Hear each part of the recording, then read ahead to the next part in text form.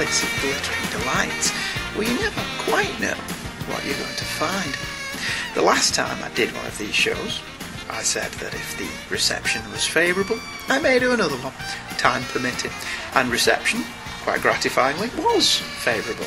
Mark Sandroni and Mark Taylor both Facebooked me to say that they very much enjoyed listening to me waffle on about Space 1999 and UFO. And we also had a number of emails from such luminaries as the mighty Luke Giaconetti, host of the Earth Destruction Directive podcast on Two True Freaks, which you should listen to. The mighty Ron Sadowski, one of the co-hosts of the Dinner for Geeks, also on Two True Freaks. And David Pascarella, who, as far as I know, doesn't actually have a podcast, but should do, in my opinion. Those three emailed, and I will probably share the contents of those emails with you at some point through this show. Who am I? You're probably wondering if you've stumbled upon this internet radio show by accident. Well, I am Andrew Leyland, co-host of the Hey Kids Comics podcast with my son Michael, and the Fantasticast with my friend Stephen Lacey. Both of those are comic book related, but this show, the Palace of Glittering Delights, can be anything I want it to be. I could have launched into a Bugsy Malone song there, but I don't feel that I should inflict that upon you. If you're only here for the comics, once again, as I said in the last show, feel free to move on. I won't hold it against you. Still here? Well, that's excellent. This episode of Palace is dedicated to my top 10 all-time favourite episodes of television. I point out these are favourites. They may not be the best episodes of those particular series. As I do when I work out this kind of thing, I set myself some ground rules. These would be all genre series. Primarily science fiction, as that is my favourite genre, but also detective fiction, which is also a favourite. Second, they will all be from hour-long television series, except where I cheated. It's my list, I'll cheat if I want to. This eliminated a number of really good shows that were only half-big animated series, and episodes of Press Gang, all of which would have made the grade, if not for my pesky, purely arbitrary rules. Also, it eliminated old Doctor Who shows, which are either 25-minute single episodes or feature-length stories, depending on how you judge them. You will also notice there is no Star Trek on this list, anywhere. This is because the original Trek is my all-time favourite television series ever, and will be the subject of its own show in the future. Again, time permitting. But also, would I have said the best Trek episode ever, or the best episode of each of the various different Star Trek series? Being a rather simple burr of little brain, I grappled with this question before eventually deciding, screw it, Star Trek will get its own episode at some point down the line. This also meant that I had to keep it down to 10. This was harder than I thought it would be, and so a number of my favourites didn't make the grade. Borderline choices and shows that may have made the cut, if I were in a different mood when I compiled it, were the Veronica Mars Season 1 finale, Leave It to Beaver, which satisfyingly wrapped up the loose ends of the Lily Kane murder mystery in such a way that proved that A, writer Rob Thomas had it all planned from the beginning, unlike the producers of Twin Peaks and Lost, and 2, taking a novel and adapting it for TV works much better than adapting a novel for film. Other bubbling under choices were the $6 Million Man episode, The $7 Million Man, a tour de force lesson in scenery chewing from guest star Monty Markham, who seems to thoroughly enjoy stealing the show from squinty-eyed minimalist and series star Lee Majors.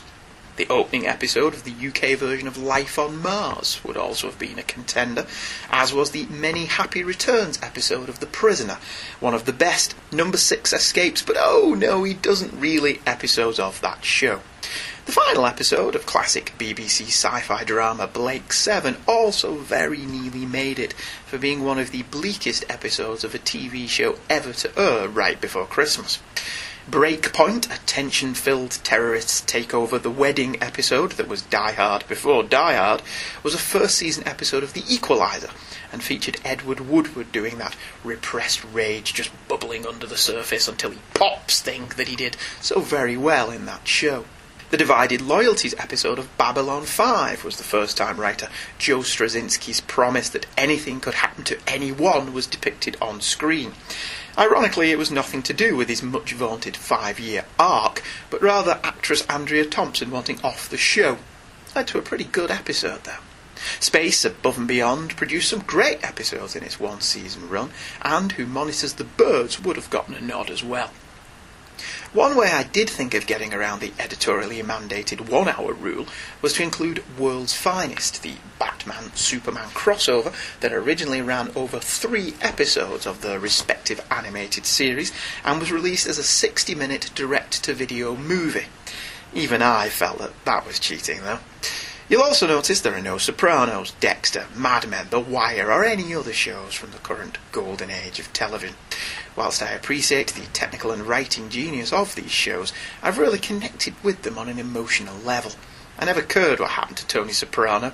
In fact, I thought he was a thoroughly unlikable, rather dim character with few redeeming qualities. But when Buffy had to send Angel to hell to save the world, I was gutted. Certainly TV has been responsible for some of the most indelible images to be etched in my brain from being a tyke.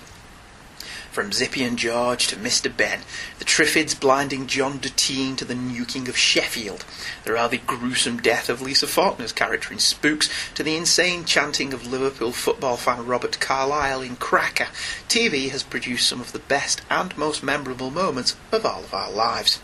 Here's a few of mine. I must point out, though, that these are not in any particular order.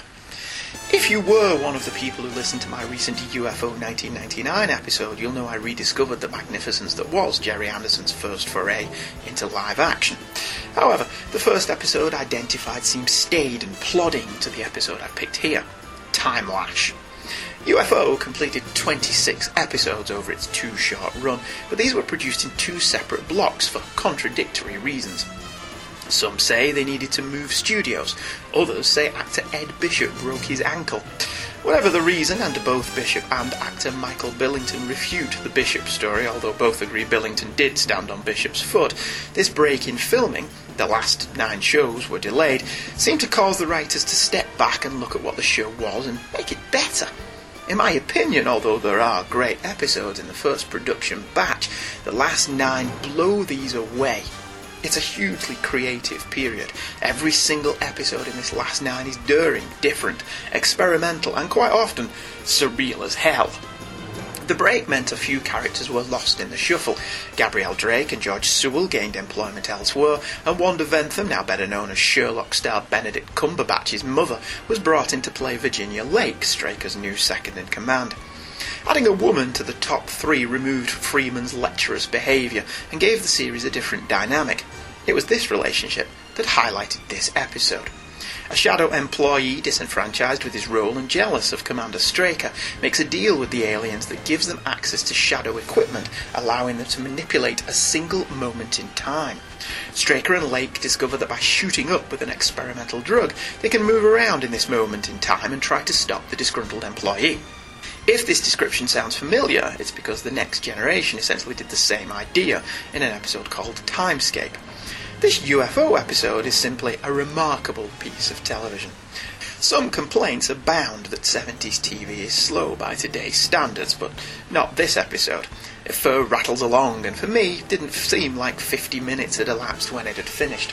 The scenes are short and often shot with handheld cameras. The special effects, showing stools hanging in mid-air and dust-off buzzsaws floating, are remarkable for the time period. And the structure, the show begins with Straker dishevelled and dirty smashing up Shadow HQ, is wonderfully non-linear. The show also brings back characters from other episodes, something I always felt added to a series' believability. However, it's Ed Bishop's finest hour as Ed Straker. Sweaty, grimy and intense, Bishop holds the screen for the duration, keeping the audience guessing all the way through. There's very little music in the episode either, so the sound guys go to town on footfalls and other sound effects. Taut, claustrophobic, essentially a man on the verge of a nervous breakdown, it's an absolutely wonderful performance in a wonderful episode of a much underrated series.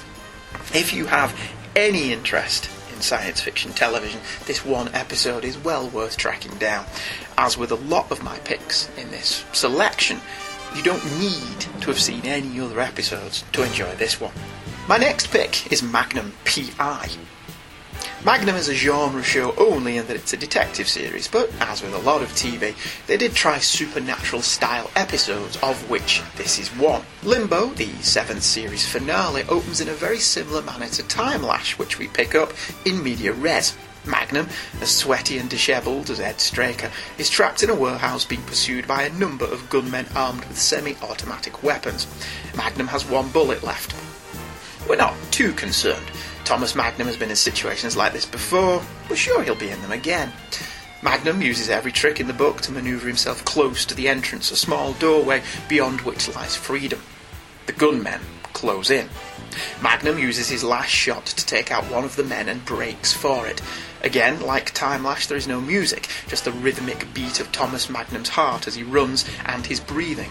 The camera angle is a point of view from Thomas Magnum. The doorway, represented as a pure white light, is just beyond and gets closer and closer. But then, as escape is just within his grasp, a shot rings out, and Magnum spins around, hit by bullets. 2 more shots echo around the empty warehouse, and Magnum falls to the floor. The symbolism of the white light is not wasted when you've seen the entire episode. This sequence is a particularly tense opening, as tense as any episode I've ever seen, and it gets more and more surreal as it goes along. We next see Magnum walking down the beach where he bumps into his old pal Mac. Mac died in Season 3, so we know something is awry. Mac tells Magnum he's in limbo, unable to move on until he sorts out whatever it is that is holding him here. We also learn that Magnum's ex-wife, Michelle, and their child, Lily, are in town, and she is remarrying. There's some other stuff relating to past episodes, but what really makes this a great hour of TV is its spirituality. Magnum learns that he has to let go of Michelle. He has to let her get on with her life, and he does so. Despite still loving her, he lets her go, and in doing so he frees himself to move on. The final shot of the episode, beautifully scored to John Denver's Looking for Space, has Thomas walking off amongst the clouds. The episode may sound a little bit heavy, but it's never maudlin. Magnum gets to have fun with his limbo state, teasing his friends as they look over his comatose body. His friends also have some fun at his expense, and the show uses this opportunity to bring back a number of characters and actors from prior episodes. It's a little bit It's a Wonderful Life, a little bit Heaven Can Wait, but shot through with Selleck's winning charm. Magnum never really got enough credit for being a smart show. It's always seemed lumped in with those cheesy 80s action-adventure shows, which it kind of is, but wasn't at the same time. There was close attention paid to character continuity and development. The same actors appeared as the same characters multiple times over many years. We never learned what Steve Austin's favourite movie was, or where Michael Knight went to school, but we knew everything there was to know about Thomas Magnum by the end of the series, from his favourite baseball team, the Detroit Tigers, to his favourite film, Stalag 17, and everything that runs between. It wasn't perfect. Magnum is given 3 different birth dates over the course of the show's 8-year run, and it's really distracting when, in an early episode, actress Kathleen Lloyd, better known to fans of the show as D.A. Carol Baldwin, shows up in another role. But the show never really got the respect it deserves for its character development. Higgins and Magnum grow to really care for each other over the course of the series. They start as antagonists, and on any other 80s show they would have stayed that way for the duration of the run. But Magnum and Higgins realise they have a lot in common over the 8 years, and it's fitting that the last words in this, what would have been the last episode of the show, are Higgins demanding that Magnum wake up. John Hillerman, who played Higgins, was actually from Texas, but managed a convincing British accent for the show, and Higgins, who could have been a caricature, became one of its most sympathetic characters. It's he who stays by Magnum's bedside for most of this episode. It's a sad ending, but a satisfying one when Magnum lets Michelle go and moves on himself. But as things turn out, it would not actually be the end. An upswing in ratings in Magnum's 7th season, plus audience dissatisfaction that the character died, led to an 8th season. And it's a credit to the writers that the power of this episode is not diminished by the turnabout. In fact, this show and the first 2 episodes of the final season make for a pretty decent 3-part story. But it's Limbo that I remember most fondly. I grew up with Thomas Magnum. I was sad when he died. I was happy when he woke up from his coma. I am eternally grateful no Magnum reboot has ever happened. Selleck is Magnum. Short shorts and Hawaiian shirts aside, it was Selleck's dramatic and comedic chops that made the show more than just another 80s detective show, and Limbo more than just another 80s TV episode. Speaking of detective shows that were more than just another 80s detective show, Moonlighting launched in 1985, kickstarting the career of Bruce Willis and reigniting the fading career of Sybil Shepherd. Moonlighting was a standard 80s TV premise. Shepherd was Maddie Hayes, former top model, whose agent had absconded with all her money.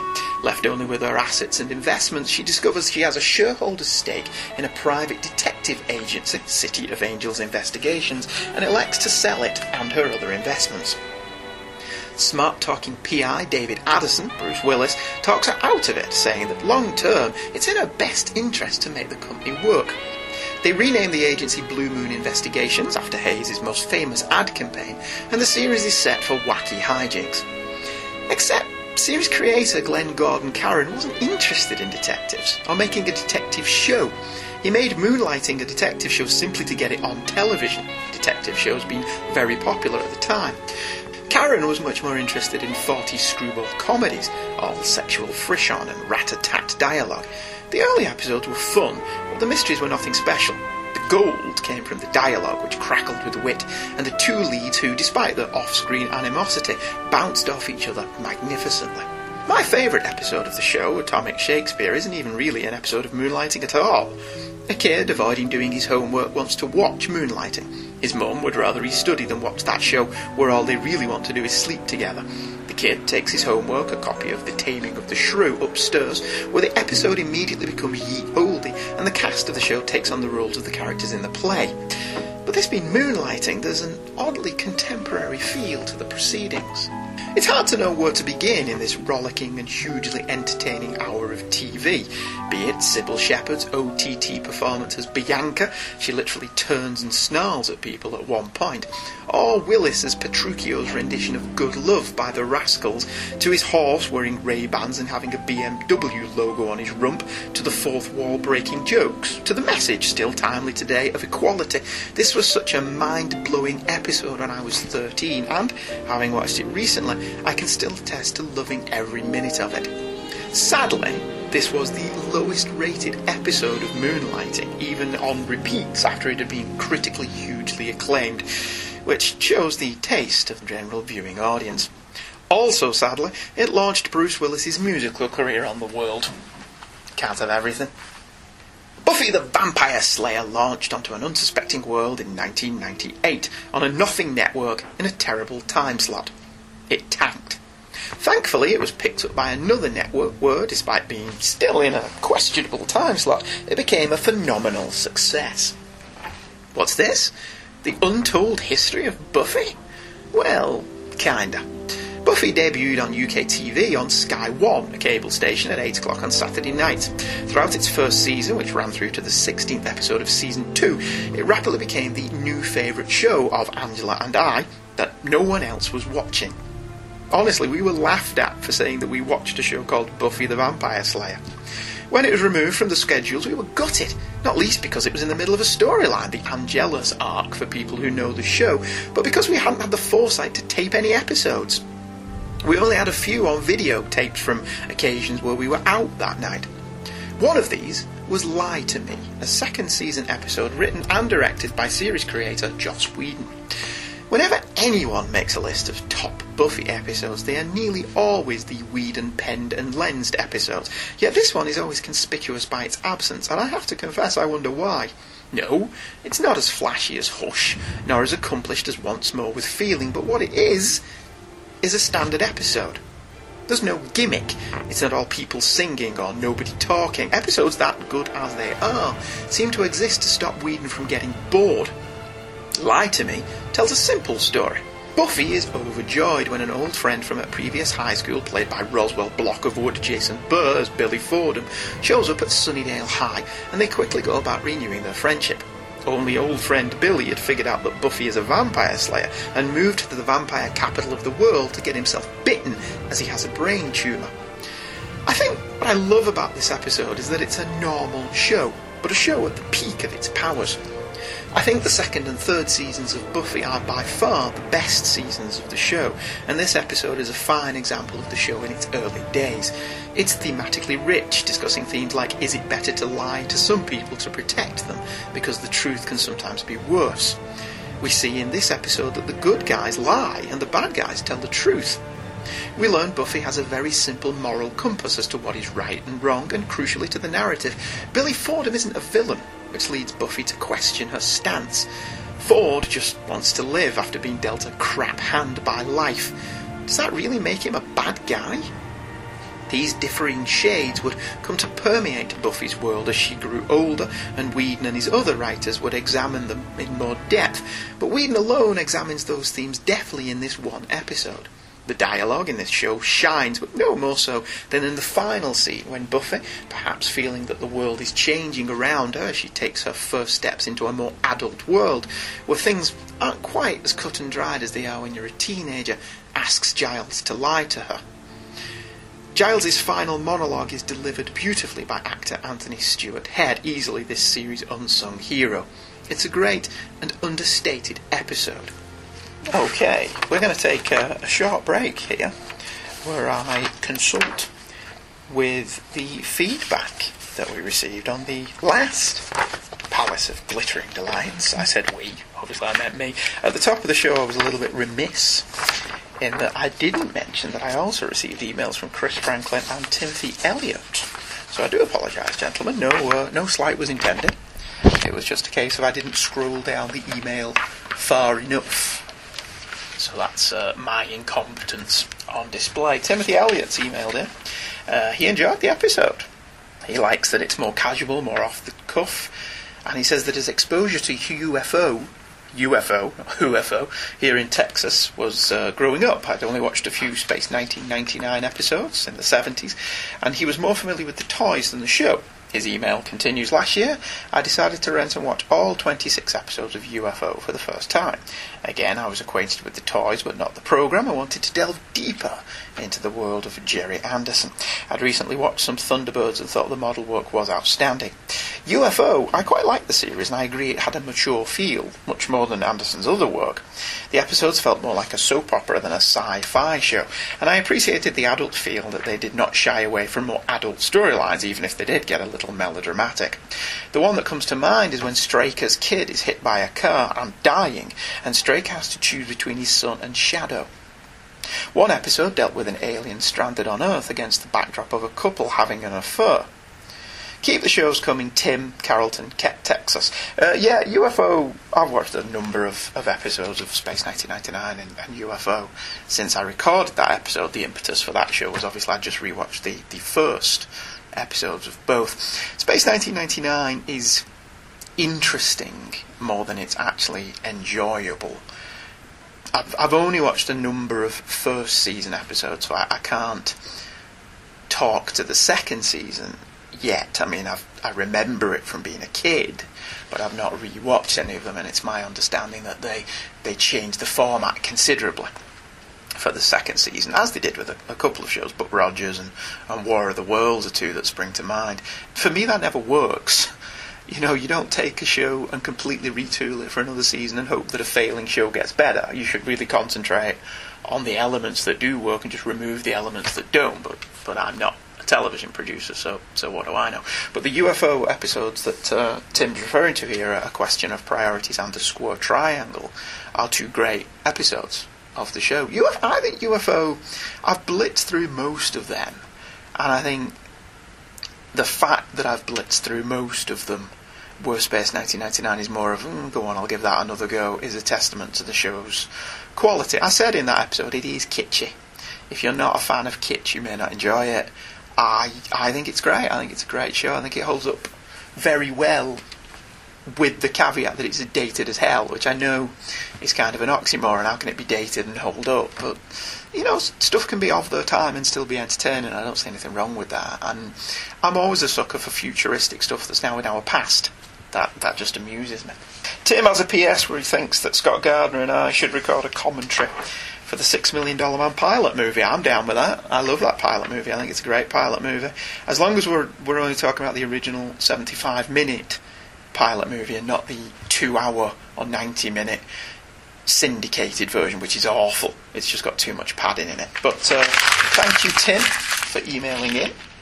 The other person that emailed in that I forgot to mention at the top of the show, again, I do apologise, scrolling is apparently something that happens to other people, was Chris Franklin, who says, I thoroughly enjoyed your UFO Space 1999 special, despite never having seen either. I remember seeing Space 1999 merchandise as a kid, Power Records, but the show was never syndicated where I could watch it. I'd never even heard of UFO until a few years ago. What I know of it I learned through the postings of Brian Helia over at megomuseum.com and his own pladstallions.com. He has a show that he co-hosts called Pod Stallions, and they did a Jerry Anderson show a while back, which Chris sent me a link for, and I listened to it, and it was very entertaining. They covered the whole of Anderson's oeuvre, with more of an emphasis on the toys and the hardware and stuff like that, which is fine. I didn't have a lot of Anderson toys. I had an Eagle from Space 1999, because everyone had a Space 1999 Eagle, and I had Captain Scarlet's car. And that's pretty much it for Space 1999 toys. I didn't have a lot of them as a kid. I had a friend who had the 12-inch Commander Koenig doll. I presume that was a Mego thing, if it's mentioned over at Mego Museum. But yeah, that Plaid Stallions episode was very entertaining. And I thank Chris for emailing in and pointing that out to me. On with the show then. We'll do another couple of emails later on as we go through. Next on the list, I freely admit that I cheated here. This isn't actually one episode, but rather a 2-part episode telling one story. Prometheus opened the 4th season of The Incredible Hulk. In the US anyway, God knows how it heard in the UK. The Hulk is a fond memory from childhood, and I'm assuming I don't have to explain the premise of the show to people listening to this. Every week from 1978 or so, 6-year-old me would get into his jammies in time for 7:30pm on the ITV network to tune in as Dr. David Banner would invariably stumble into other people's problems, trying to help, but end up trashing a small town and throwing some people around as his green-skinned alter ego. The Hulk is a formulaic TV show, something that producers admit freely, but it's a testament to their creativity that they managed to make a show that was, at the very least, solid entertainment every week. The best episodes of the show broke with formula, and that they only did that kind of thing 2 or 3 times a season has made them more interesting in the long run, and certainly some of the more memorable of the show's segments. One such break from the traditional was this episode. It starts off quite normally. David is fishing in the stream, seeking solitude once again, when he runs into a blind girl who has fallen into the stream and needs assistance. He fishes her out and learns of her plight. She was blinded 6 months ago and struggles to cope, and has moved into the mountains to be by herself and deal with her new circumstances. So far, so TV movie of the week. However, a meteorite that landed nearby has brought this little out-of-the-way spot to the attention of Project Prometheus, a military and scientific body that was set up to investigate alien contact and life. Dr. Banner, who one would think would have learned to stay out of potentially stressful situations by now, investigates the fallen meteorite, hulks out after a confrontation with a swarm of bees, and due to contact with the meteor finds himself stuck in mid-transformation. As a rule, the show didn't do that much sci-fi, beyond the concept of a man that metamorphoses into a large green hulking creature twice per episode, that is. Producer Ken Johnson was far more interested in small-scale human drama, and whilst it would have been fun to see the Hulk fight, say, Bigfoot, the success of the show seems to indicate Johnson's instincts were correct. This episode, though, is balls-out small-screen sci-fi. For one, it's a pretty huge concept. Banner being trapped in mid-transformation is a large-scale idea anyway, but add in a top-secret military and scientific base, army personnel and helicopters, location filming and the SFX of the meteor, and you have a substantially large-scale episode, which is probably why it's a two-parter to ameliorate the cost. Johnson will have been well aware of the idea of repackaging double-length TV episodes into movies for the overseas market, and the scope of the show seems tailor-made for that, although oddly, this was never done. Secondly, whilst The Hulk was not a cheap show to produce, I've seen figures bandied around of $600,000 and $700,000 per episode in 1978 money, this episode looked quite expensive.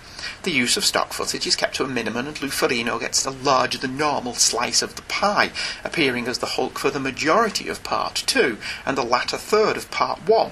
Bixby likewise gets to flex his acting chops, trapped as a demi-Hulk for most of his appearances in this two-parter. Banner's not as intelligent and normal, but much stronger than a human, although not as strong as the Hulk, and Bixby gets to play this aspect of the character.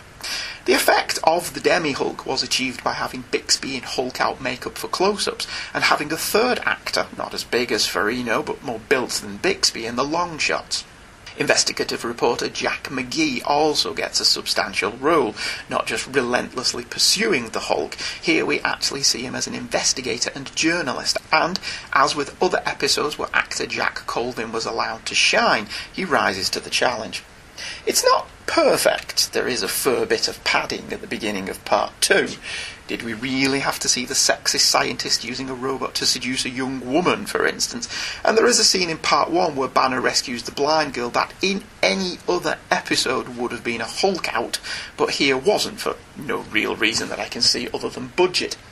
I also wonder where the floor of the dome came from that they trapped the Hulk within, but in most respects this stands up exceptionally well. The central idea is strong. Bixby and Ferrigno are as good as ever, and in Part 2 we see an example of the Hulk's cunning as he realises he can't break free of the containment unit the military have trapped him in, so he digs his way through the floor to the level below. The action is impressively mounted by Johnson, and Monty Markham guest stars and isn't quite as scenery-chewing as he was in The $6 Million Man. And this is one of those rare and therefore very memorable episodes where Banner and the Hulk are the centre of attention. Most episodes weren't about Banner, rather they were about the character of the week that he must assist. In retrospect, this episode is also a bit of a missed opportunity for the series. Lots of people see the Hulk in these episodes, proving that McGee isn't just chasing an urban legend, and it would have been nice to see these scientists try and track the creature down in subsequent episodes, maybe even forming a Hulkbusters type outfit, but sadly this was not to be. Taken on its own, this is a nice companion piece to Johnson's V miniseries, and if edited together and tightened up, it could have made a pretty cool movie. Next up, I've always liked the original Battlestar Galactica. As a kid, it had everything I could want in a show: cool ships, great SFX, fun characters. Sure, the plots were a little hackneyed. Even as a kid, I spotted when they ripped off a western or two, but it was fun and I liked it. However, Galactica was roundly mocked. Battlestar X-Laxia and Battlestar Ponderosa were two nicknames bandied around, and it was often unfavourably compared to Star Wars and Star Trek. So when they announced it was going to be brought back in 2003 by a Star Trek veteran, no less, I was sceptical but interested. After all, Ronald D. Moore, one of the best writers on New Trek, was doing it. Not J.J. Abrams' Trek. I mean New Trek as in 90s Star Trek. And he had some cool ideas for the show, and it was going to be moderately well budgeted for a sci-fi original. It could be a contender, I thought. Nobody imagined how much of a contender. Literally no one could have predicted that of the three big 70s sci-fi franchises, Star Wars, Star Trek and Battlestar Galactica, it would be Battlestar that would emerge as one of the best science fiction TV shows of the early 21st century. As Star Trek suffered from franchise fatigue and Star Wars released more prequel movies that just pissed people off, Battlestar Galactica would emerge as a genuinely good show. The series was rich in character development, the plot held up an allegorical mirror to the times, and the special effects proved, if proof were needed, that the Viper was one of the best ships in all of sci-fi. Recast as a bleak social commentary on life in the 2000s, Battlestar rapidly established itself as not Star Trek. The Cylons were recast as implacable enemies with deep-seated beliefs that they were right in what they were doing, the extermination of a race that subjugated them. The new Cylon models could also pass as humans, meaning we literally could not tell friend from foe. There was a cataclysmic event that wiped out society as the characters knew it. The parallels with real life, although obvious, were rarely heavy-handed. Moll was careful to express both points of view, something I always appreciate in my entertainment. There's nothing I hate more than being preached at by somebody with an agenda, irrespective of if I agree with it or not. So if, for example, the show were to address Guantanamo Bay in an analogous situation, both sides of the argument were presented by different characters. No easy answers were given, and the audience was left to make up their own mind which side they would fall on. My favourite episode of a show that had a ton of favourite episodes was the Season 1 opener 33. This episode established that in the 5 days since the events of the 3-hour miniseries that launched the show, the ragtag fugitive fleet has not slept, as every 33 minutes a Cylon attack occurs. Commander Adama, Edward James Olmos in the remake, is confused. Cylons should not be able to follow them through a faster-than-light FTL jump. As the crew and fighter pilots get increasingly more strung out, the fleet discover that when one ship, the Olympic Carrier, suspiciously missing from a recent jump where the Cylons did not follow them, reappears, the Cylons follow. Starbuck and Apollo are ordered to blow the ship up, despite it potentially carrying over 1,000 humans. It was decisions like this that set Battlestar Galactica apart. The real consequences of trying to keep alive a human race that was now only 50,000 individuals strong were central to the show, and it never took the easy way out. Tough calls were made, bad decisions were made for the greater good. Adama frequently made decisions that were morally questionable, even when you understood why he made them, the mark of good writing. Apollo struggled with his conscience over the actions the fleet made, and no one's hands were clean by the end of the series. Characters changed over the show's 5-year run, sometimes not for the best. There were even times when the show wondered if humanity was even worth saving. This particular episode is a tense and gripping 40 minutes of TV and sets the show up wonderfully, arguably better than the miniseries, which I find starts and ends well, but is flabby around the middle. Subplots bubble along: Colonel Ty's alcoholism, Starbuck's insubordination, Apollo not really feeling that he ever really wanted to be a fighter pilot in the first place, and Baltar's insanity. And the sheer weight of the situation permeates every scene, and yet, on Battlestar it worked. Yes, it was deadly serious, but this was a deadly serious situation. But the series never felt as worthy as Space 1999, or as tedious as Voyager got at its worst. This is a great episode, dramatic as hell, and well worth checking out if you've never seen the show. As I say, probably over the pilot movies. It was rewarded with a Hugo Award for Best Dramatic Presentation. Next, Angel was the spin-off series from Buffy the Vampire Slayer. It never reached the highest highs of Buffy, but it never sunk to Buffy's lowest lows either, maintaining a steady consistency throughout its 5-year run. Catch me on a good day, however, and I will confess to often preferring Angel to its big sister. It had a number of great story arcs and individual episodes, some of my favourites and possible contenders being Hero from Season 1, which saw the death of a lead character, Waiting in the Wings, a ballet episode from Season 3, Spin the Bottle, Are You Now or Have You Ever Been, and Smile Time, in which Angel is turned into a wee little puppet man, were also considerations, as was, if I was really cheating, the entirety of the main Season 2 story arc. However, an underrated episode that I really dug was Somnambulist from Season 1. Angelus, for those that don't know, was a vampire who tore through Europe with a song in his heart and blood on his lips for over 100 years until he crossed a gypsy clan in Romania who cursed him with a soul. Suddenly burdened by the weight of the many deaths he had caused, he wanders around for years, shortens his name to Angel, this is irony, before Buffy taught him how to love and live again. Their doomed relationship caused him to leave her show and start his own, working initially as a PI in LA, a setup that lasted for about a season. In this episode, Angel is experiencing horrible dreams of killing people in his days as Angelus, only to wake to discover they are being murdered in the present day. His investigations lead him to Penn, a human he turned centuries ago, who is killing again, but killing people who remind him of his family, a family Angelus helped him kill. It's It's a solid entry into the show, but often these episodes are overlooked in favour of more gimmicky or obvious episodes. This isn't the first time a vampire angel sired back in the day would return to bedevil him in the present, nor would it be the last, but it was one of the best. It's a standalone episode in a season that was reasonably standalone. The series would become increasingly serialised as it continued. The writing is clever and witty, and the fight scenes are well realised on a TV budget. Lead actor David Boreanaz was at least doing some of his own stunts here, unlike later seasons or over on Buffy, where it became increasingly obvious when the actor was replaced by the stunt artist. Mike Massa, also Superman's double on Superman Returns, was the stunt coordinator on Angel, and he should receive the lion's share of the credit for the impressive fight scenes. As with all Whedon shows, though, it's the characters that shine. Charisma Carpenter is at her very best as Cordelia Chase, delivering the funny like no other, but being sympathetic and caring when she needs to be. Alexis Denisoff is still playing Wesley Wyndham-Pryce as a stick-up-his-ass C-3PO alike, but he would both lighten and then darken as the series progressed, and he is arguably the character who changed and grew the most over the run of the show.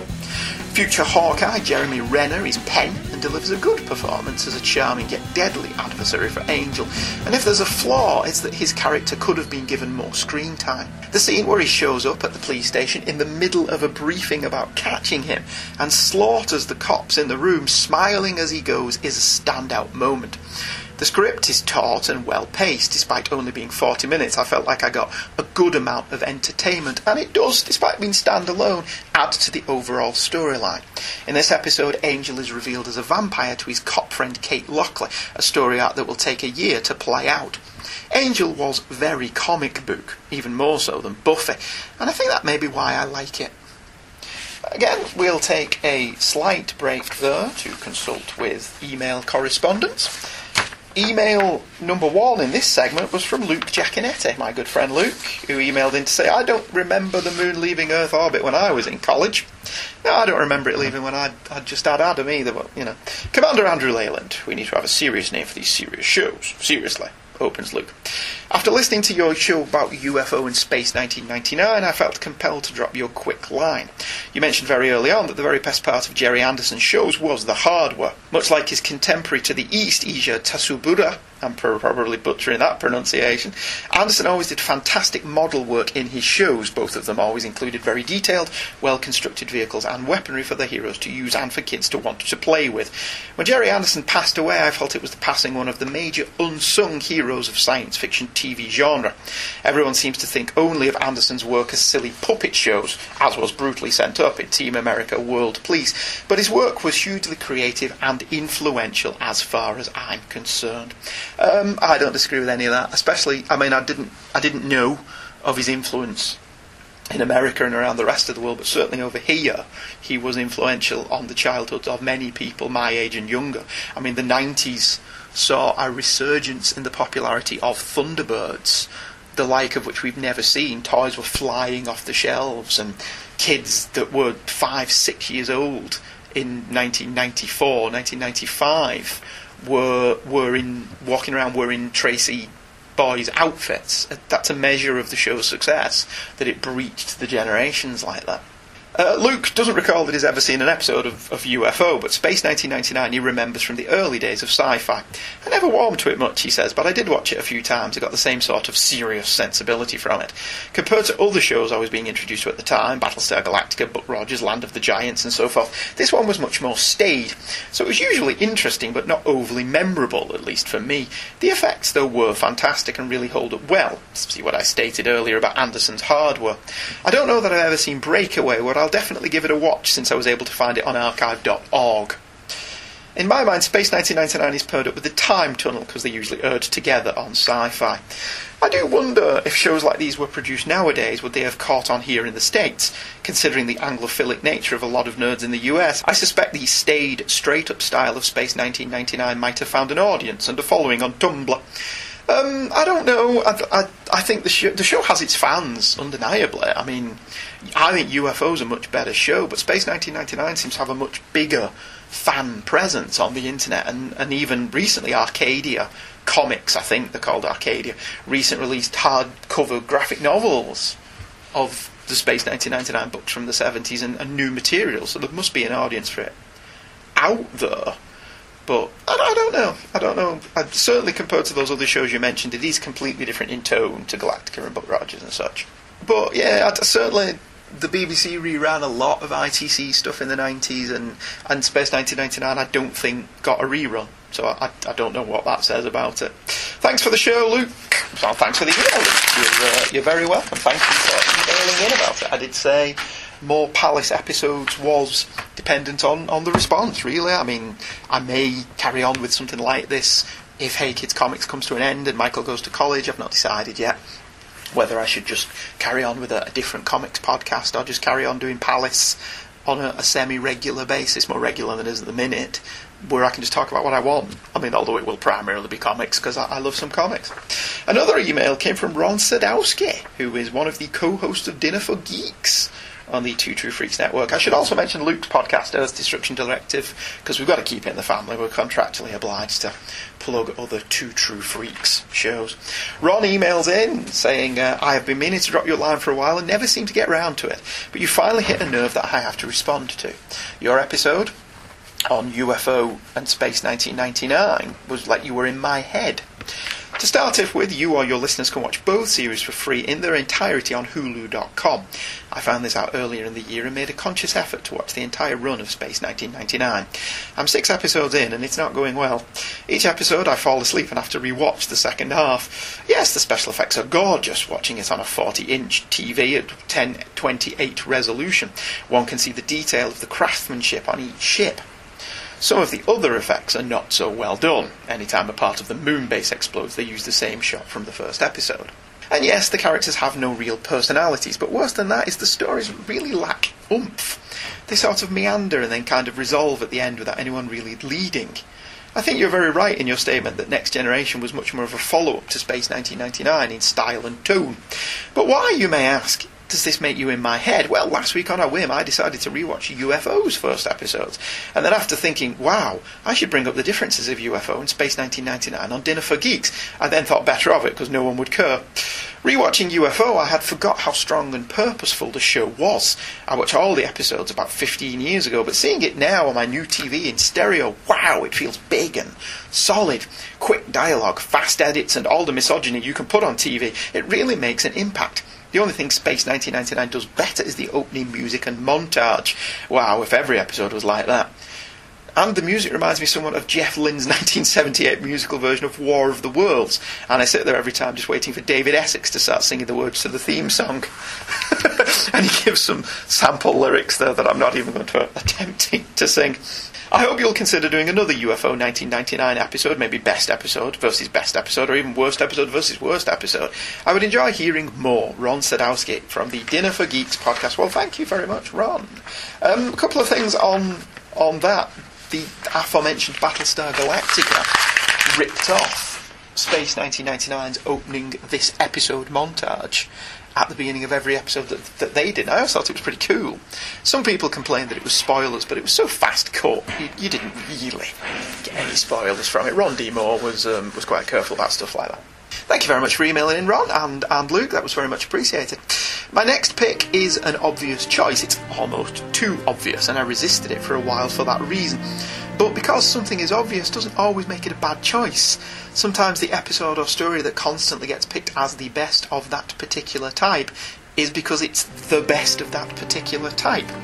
Such is the case with Out of Gas, the best episode of Joss Whedon and Tim Minier's space western Firefly. Firefly is a show that some people absolutely love and some people won't give a chance to because of the rabid fan base. Personally, I think if you're letting a fan base put you off watching or reading something that you may otherwise enjoy, you need to stop taking yourself too seriously. Anyway, the plot of Out of Gas is simple in and of itself. Whilst taking a route through uncharted space to keep them off the Alliance's Cortex, the starship Serenity suffers a compression coil malfunction. This nothing part causes the engines to stop, cutting off life support, but crucially not the gravity, and Captain Mal Reynolds sends his crew off in the shuttles in the hope of rescue. He stays with his ship, having sent out a distress signal, and to his surprise, a vessel answers the call. However, when they board and shoot him, it looks like it's all over for Mal and Serenity.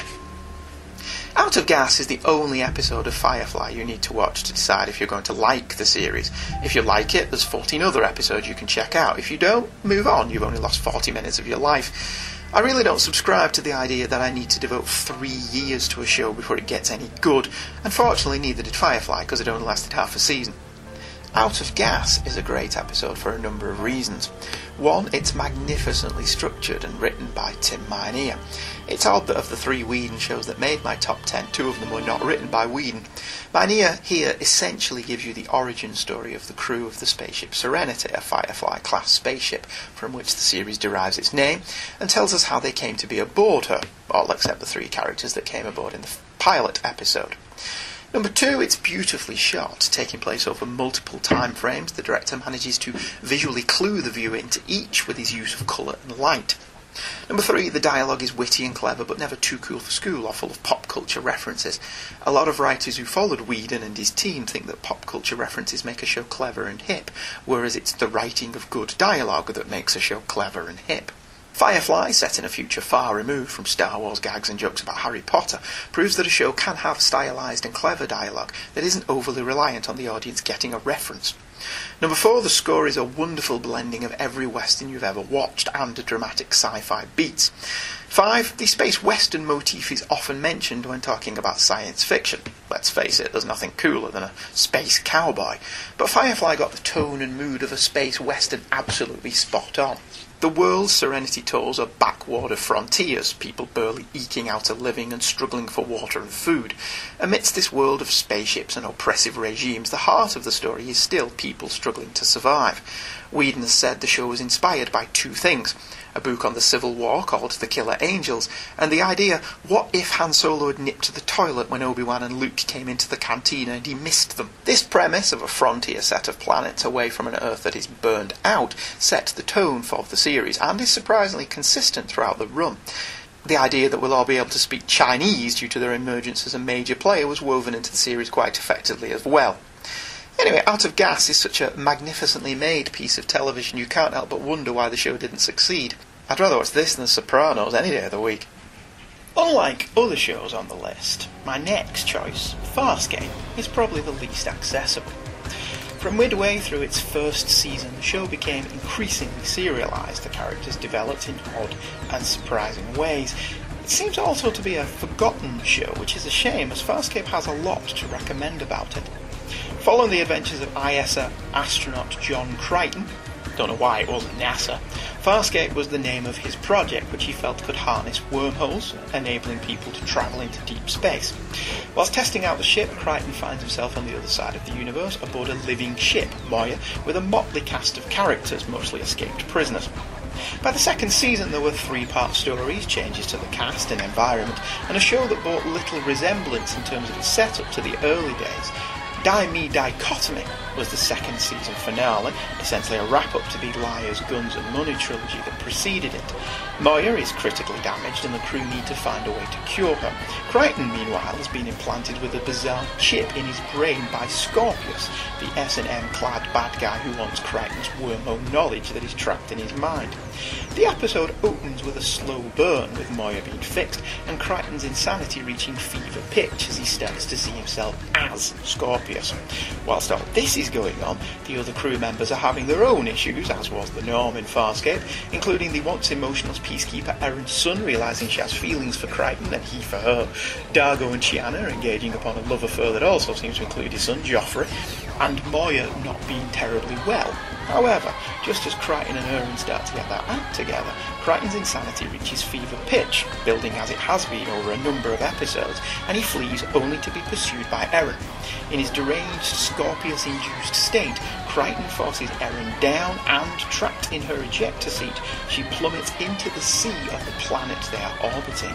This barely covers the basics of what is going on in this incredibly dense and action-packed episode that also manages to be incredibly emotional.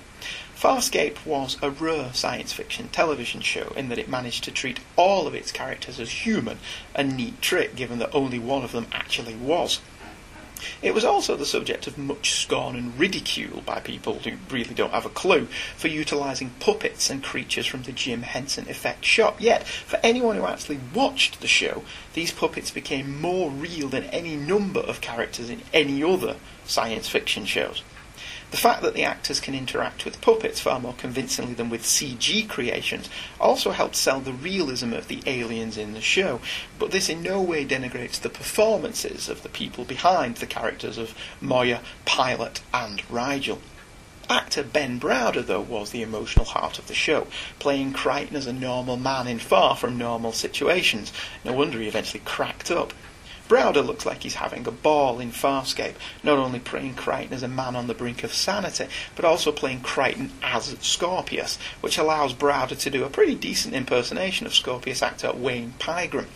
Ben Browder's another one of those actors who's never really been given credit for his performance in Farscape, because it's a silly science fiction show with puppets, but he frequently showed his range as an actor in this role, something he's never really been given the opportunity to do again in subsequent performances. The heart of the episode, though, isn't the plot, gripping though that is, it's the death of Erin in the middle act and its repercussions down the road. Watching this when it aired, it was so well put together, so well acted, edited and scripted, that it was one of those rare moments of TV where everybody watched stupefied that they'd actually done it, Farscape being one of those rare science fiction television series my wife actually actively enjoys. Even knowing how it all turns out, it's still as gripping as hell, and one of the best science fiction deaths since Spock kicked off in Star Trek II. And yet, this audacious set piece isn't the end of the episode. No, the worst, to quote Bill Dozier, is yet to come. Crichton, racked with guilt over his part in Erin's death, agrees to be operated on despite it being potentially harmful to him in ways worse than death. Just as he reaches the moment where his speech centres have been disconnected, in walks Scorpius, who kills the Doctor operating on Crichton, leaving our hero with his brain literally exposed so Scorpius can pluck whatever he wants out of it, and our hero is left to die on the table, unable to communicate. It's a great ending to a great season, to a great series that doesn't get enough love as far as I'm concerned, with the caveat that Farscape probably isn't going to be to everybody's tastes. We've got one more email to look at before we get to the last of my top 10 pick. This one was from David A. Pascarella, who said, Andy, I just wanted to let you know that I really enjoyed listening to your special episode, UFO 1999, the first proper episode of Palace of Glittering Delights. I listen regularly to Hey Kids Comics, but this was a nice change of pace. I'd never heard of UFO and now interested in checking it out. As a child of the 70s, I was a big fan of Buck Rogers in the 25th Century, Battlestar Galactica, and the hard-to-find here Doctor Who with Tom Baker. This show seems like it would fit right in with my tastes. Thanks, and my best to your family. David Pascarella, Staten Island, New York. Well, thank you very much for emailing in, David. I heartily recommend that you continue to check out UFO. Again, if you're not one of those people who has to watch everything, I recommend Exposed, Killstraker, Subsmash, Question of Priorities, Confetti Check AOK, and particularly Time Lash Mindbender and The Long Sleep as being some of my favourite episodes of the show. As with all things, more Palace, or whatever we decide to do after Hey Kids comes to an end, if it does, is, in the lap of the gods. Finally, tonight, no list like this would be complete without an episode of Doctor Who. And yet this was one of the hardest to pick, which is why it ended up being last on the list. I ended up just putting it off as I reamed mentally through my choices.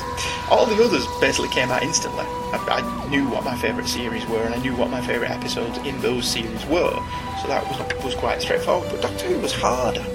Was I going to go old school, in which case Terror of the Zygons, The Seeds of Doom and The Talons of Wing Chang would all be in with a shot, but they are single episodes. They're 4, 6 and 6 parts respective, and although I'd broken the rule I set myself ever so slightly by including a 2-part Hulk story, I felt that doing it here would be pushing it even for me.